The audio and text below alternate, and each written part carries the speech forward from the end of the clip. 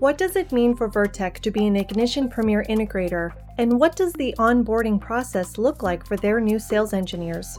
In this episode, we discuss helping new hires get hands-on experience in the industrial automation field, fostering creativity in the workplace, and utilizing Inductive University for online training.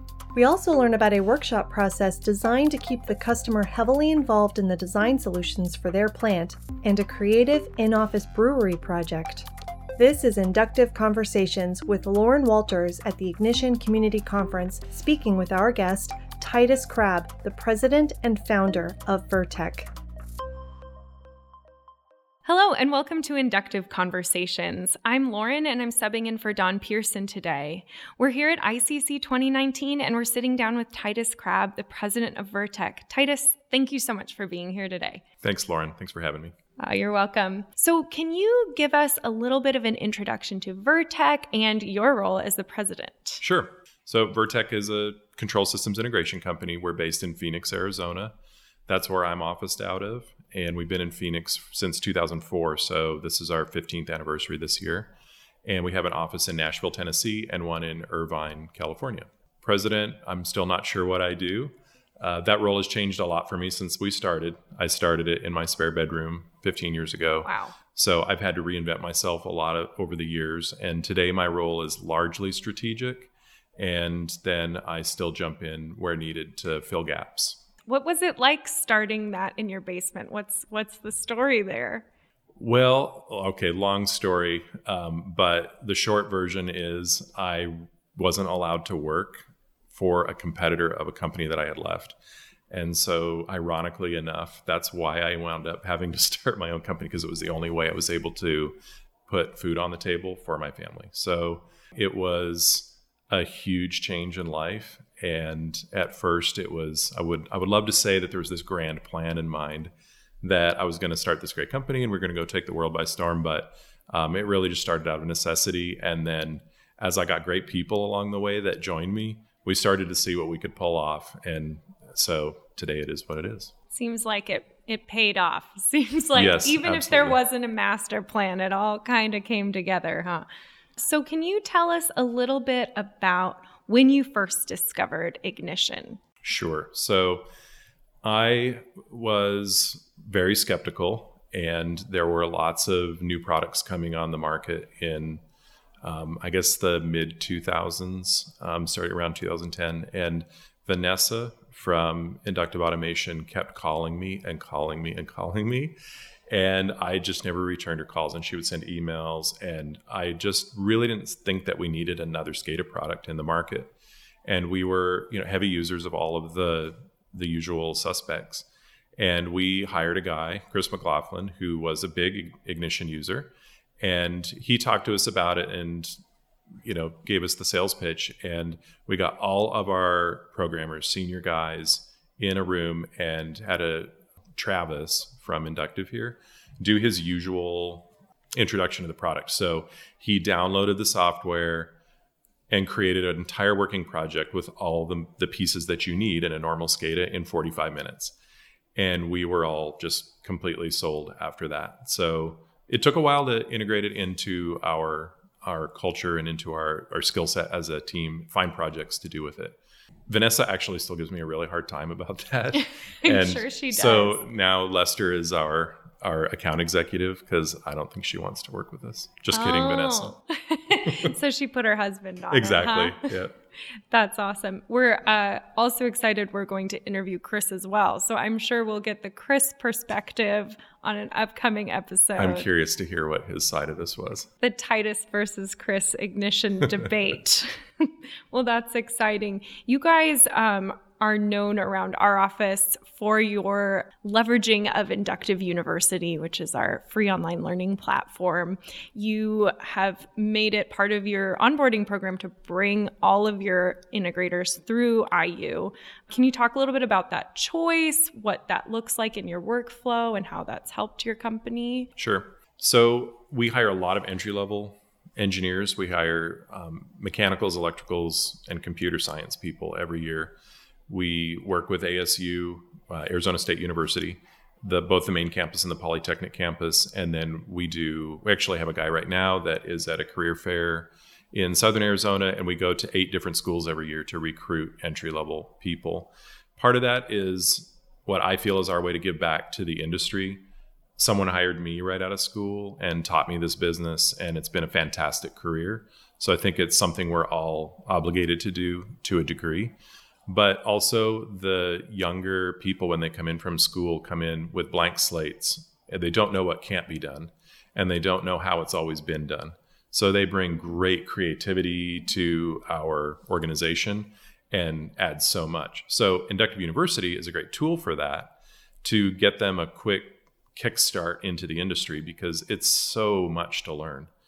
They don't get maybe the details about PLC programming and that side of things, but they start to learn the terminology that they're going to need when they do start to learn that. So they'll learn what a tag is, and their brains start asking, where does that come from? And that leads kind of into our next training that we do for them, which is some, frankly, fairly rudimentary at this point, but we have a curriculum that we've put together that teaches them how to go online with a PLC and learn how to program. But the Inductive University also gives us a way, when they first come on board and they're in that awkward, don't know anybody, and this is their first job, it's something for them to do and to occupy their time, and they feel like they're doing something super valuable which they are. And then they get that credential at the end of it, and it's their first real success in their career. So we rarely hire a senior person anymore that doesn't already know Ignition. So it's not really like everybody that comes on board goes through it, but definitely the entry-level folks. That's super interesting. And relating to that, the state of the university system right now, the larger educational system, that many young engineers are coming in with some experience in Python, which Ignition is run on, and all of these great technical skills, but they don't necessarily have that industry background. Has that changed over time? And how do you think we can kind of improve that as we move forward, since you're working with a lot of young engineers? It has changed over time. I do think it's gotten better.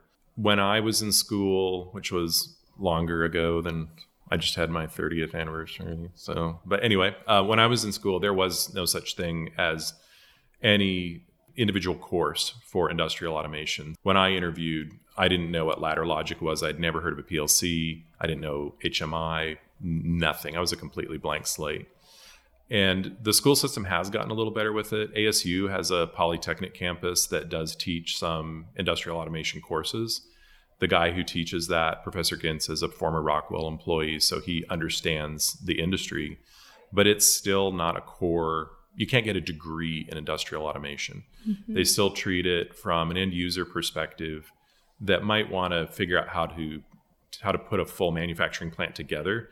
So where does a machine go? What kind of machines? Sourcing the different pieces that need to go into manufacturing of a product. Where from the integration side, our job is to connect all those things together, and in a wide variety of industries. So it's a really different perspective, and I don't know of any school that actually is teaching that side of things. Absolutely. And if you're hiring a lot of young engineers, it sounds like you've really built out kind of a pipeline to put them through to kind of get them up to speed. We have, yeah. In addition to Inductive University, one of our inaugural events for any new person is to take them to a wastewater treatment plant. We figure if they don't run away after going to a wastewater treatment plant, then they'll make good controls engineers. But we do. It's a process of both learning the technology in their first year, which can be pretty diverse, as well as learning the different domains that we work in.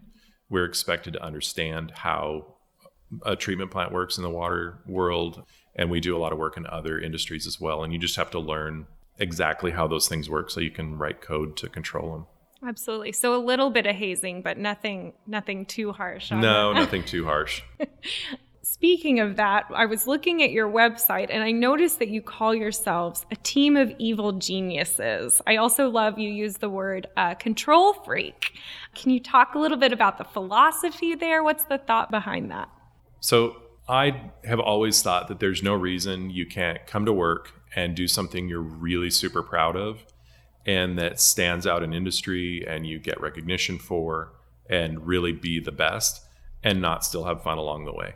So we try to foster that sort of a culture in our office, and little things like that set the tone that it is okay to crack a joke around the boss. I don't want to walk into a room of engineers and have them all of a sudden get quiet and feel like, the whip's about to be cracked. And I think a lot of companies have caught on to this now, that people deserve to be treated with dignity and respect. And part of that is giving them the opportunity to enjoy life and not having to have work be this thing that you just hate getting up in the morning and going to do. I also think that it helps with creativity and even productivity.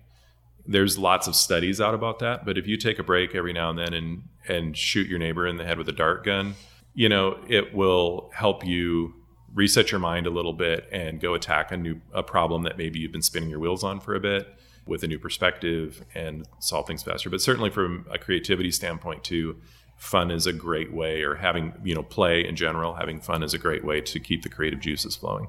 And how do you guys kind of foster that within an office environment? How do you think other integration firms or other engineering firms can kind of take that culture to another level in their offices?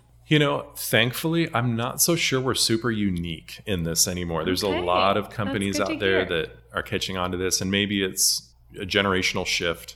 Speaking of kind of that workplace morale, I have heard tell of a certain homebrew or maybe work brew setup at the Vertec office. Yes. It might run on a certain platform that we like. What's the scoop on that?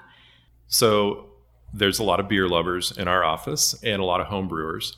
And when we remodeled our office, 5 years ago or 6 years ago, and we really wanted to do a health and wellness program. So I had the bright idea of putting a shower in the office, because our office backs up to the beautiful Phoenix Mountain Preserve, which is a gorgeous place to go hike. And so if you wanted to go hike there at lunch, you'd need a shower. I was the only person to ever use it in 4 years, and I only used it once.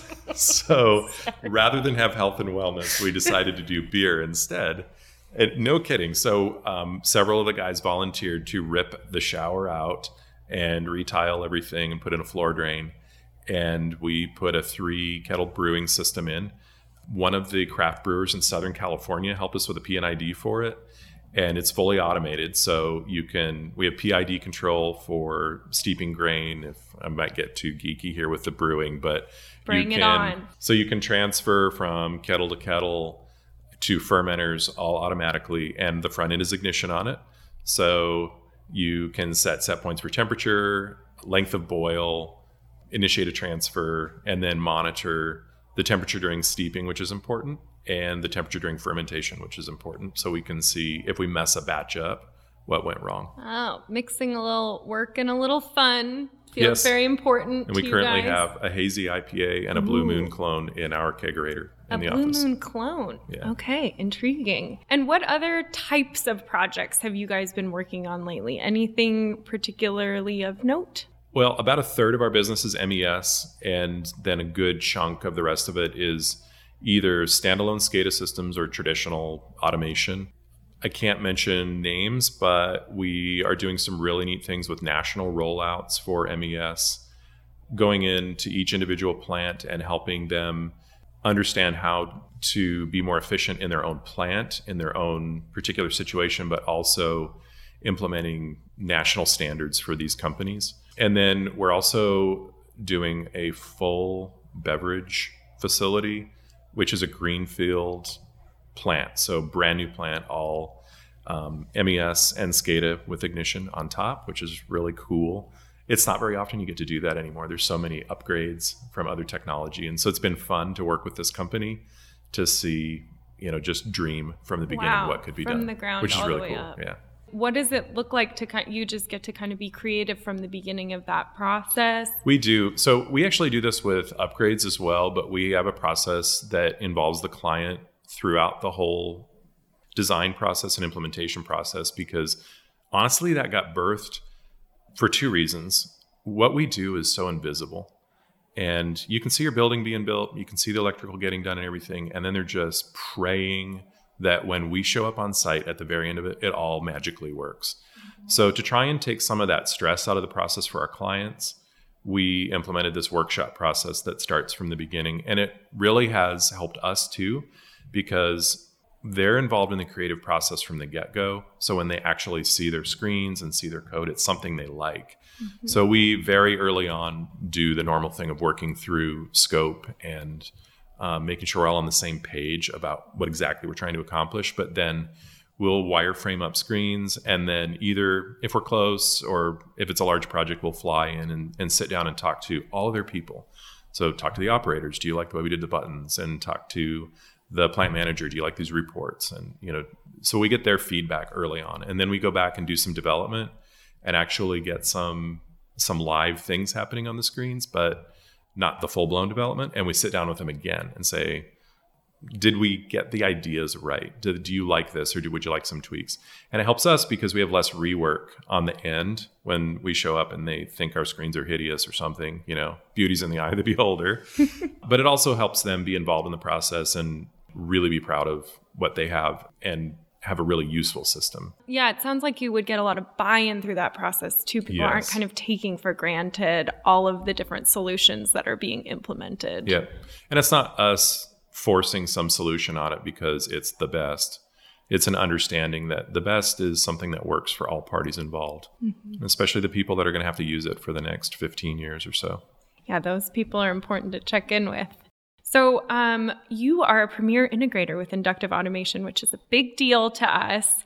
And what does being a premier integrator really mean to you guys and to Vertec as a company? For us, I think it was an understanding that this is the direction that we need to go with technology.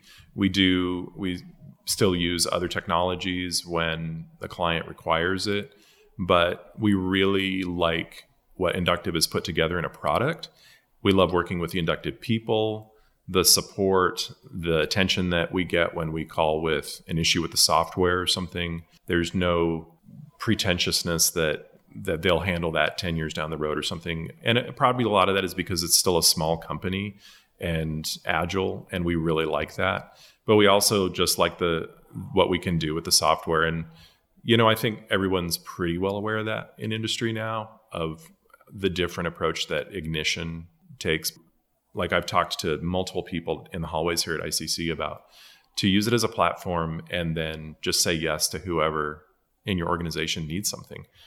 So that's, I guess, the premier integrator, to answer your original question, was really us deciding, this is something we can commit to and we can build a business around.